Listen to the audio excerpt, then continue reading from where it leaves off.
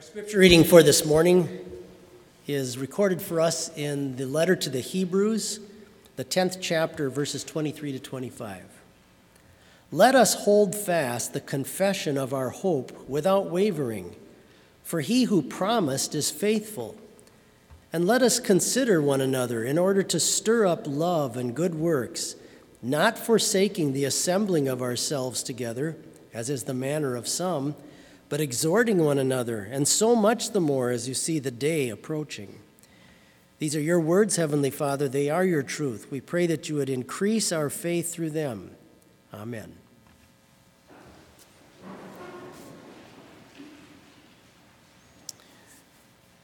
We were having a youth meeting. Our teenagers from our congregation I was serving down in Florida. It was the first year I was down there, and I suggested that, how about if we have a pool party? A swimming pool party, because some of them had swimming pools.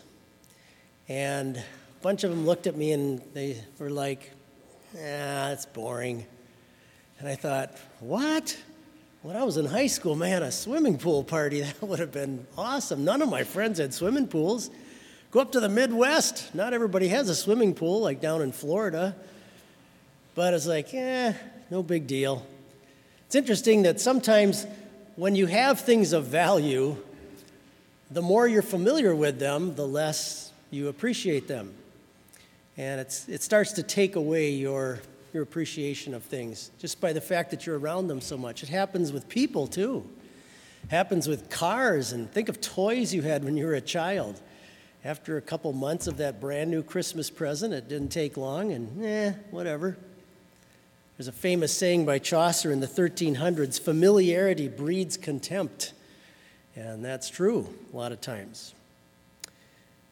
In front of us, we have the words written to the Jewish Christians who had converted to Christianity out of the Old Testament faith, had now come into the New Testament faith, had come to believe in Christ as their Savior, that he truly was the Messiah that they'd been waiting for. Their sins are all forgiven. They had the hope of going to heaven purely as a gift from God. And this author now has to write to them because they're starting to grow apathetic.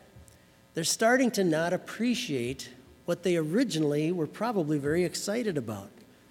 And whenever I read this text, I always think, how many of them possibly heard the apostles themselves preach to them? How many of them possibly even met Jesus himself after he had risen from the dead?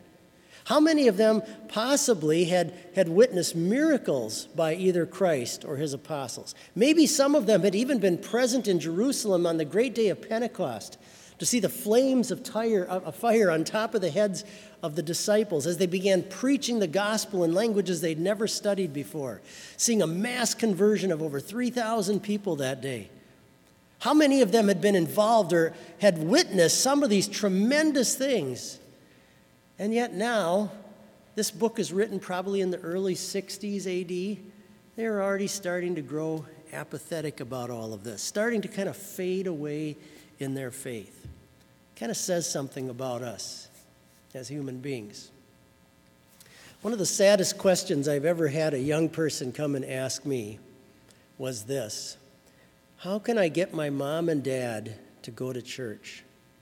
It was a 13-year-old girl in confirmation class. She was in a Christian school at our congregation. Her parents had put her there intentionally so she would learn to appreciate the Christian faith. And now she, as a 13-year-old, pointed to me to this passage in her catechism right here and said, how can I get my mom and dad to go to church? The primary source for endangering your faith, for you losing your faith potentially, the primary source for that isn't outside in the world. It's you. It's inside of me. It's inside of us. If you want to see how important God's word is, just think about how many different ways your and my sinful human flesh can try to come up with reasons not to want to go and hear it or to follow it. We can come up with all the excuses in the world. And just throw a little bit of COVID in there, and that just multiplies things. It gives us one more excuse for staying away from word and sacrament where God can strengthen our faith. When I was 5 years old, I had to have my front teeth pulled in a surgery operation because of something happening in my mouth. And the way they did it was they put a napkin over my face and sprayed aerosol across the napkin. And the doctor told me to count backwards from 10. I think I got to 8 and I was out. And I told dentists about this years later when I was your age, and they said, "You had ether." It's like, ether? Really? I said, yeah, they were still using ether. That's how old I am. Still using ether.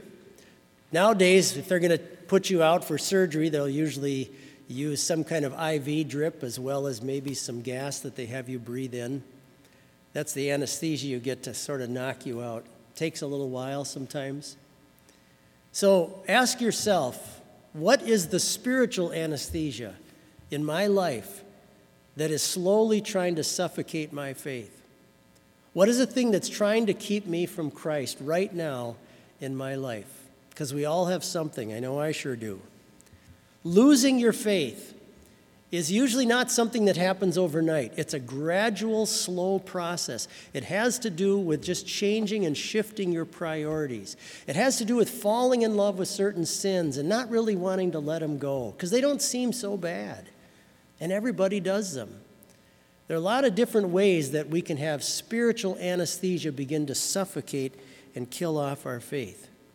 There are many atheists alive today who can quote for you perfectly the words of the Apostles' Creed.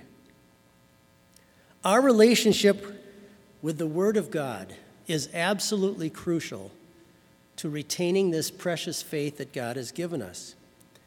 Our Lord has chosen to communicate to you and me how to get to heaven through words, through language, through worship, through hearing and reading and studying that Word of God. That's how God has selected to come to you.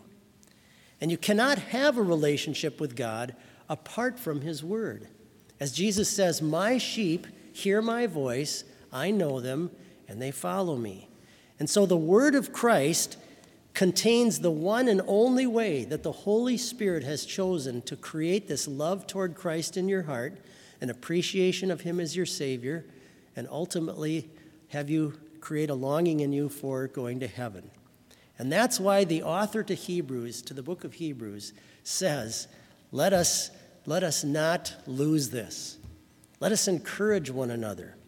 So much more, he says, as you see the day approaching, knowing that Judgment Day is coming. The gospel is an alien teaching. It's not something that's just naturally in us, like your knowledge of right and wrong. That's kind of naturally in you. But that's not the way it is with the gospel. The gospel is a foreign teaching. It comes from heaven. It's not in the minds of people. It's not something we naturally keep in mind. We have to have it fed to us over and over again to keep us in that grace of Christ, to keep us trusting in Him alone for our hope of heaven, to keep us relying on what He has done on the cross for us rather than on ourselves. So this alien teaching needs to be poured into our ears and into our minds through hearing that word of God. That's why Jesus said, where 2 or 3 are gathered in my name, there am I in the midst of them. St. Paul refers to this, hearing this word as the power of God unto salvation. Now, God has a lot to say about families continuing to teach this to their children to keep them in the faith. And that's a very important place where this takes place. But it also takes place in public corporate gatherings where we go to hear the word of Christ together and to receive His sacrament, which He tells us, by the way, to take often. Part of the reason for public worship for you as a Christian is not you. Part of it's for other people. You ever think about that? That one of the reasons God also wants you to go to church is to encourage other people and to edify other people. I used to serve a congregation about 4 blocks away from here. Frequently, members of that church would tell me they were so excited to see when the college kids would come back. It was so edifying for them. It made them feel hopeful about the work of the church in our fallen culture.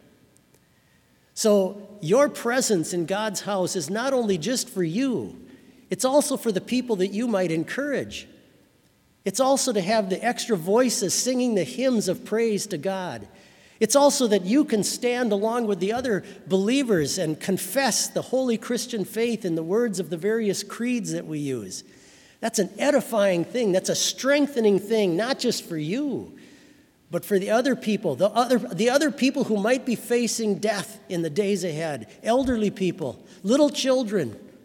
You benefit all of them with your presence in God's house. The Greek word that's used here to urge someone to do something is parazuno. It's an interesting Greek word. It actually is a word that you can use to irritate somebody. It can actually mean to irritate someone. But it's used here in the sense of agitating someone, to encourage them, to invite them, to try to stimulate them again as a Christian to want to come back into corporate worship. And the reason for all of this is because what we possess needs to be reappreciated, needs to be re-treasured. We can help edify one another back to the gospel. He says, "Let us hold fast our confession of our hope without wavering." May God bless you, and may He use you as well to encourage others in that worship of Christ, so that someday we can all stand in His presence in the throne above. Amen.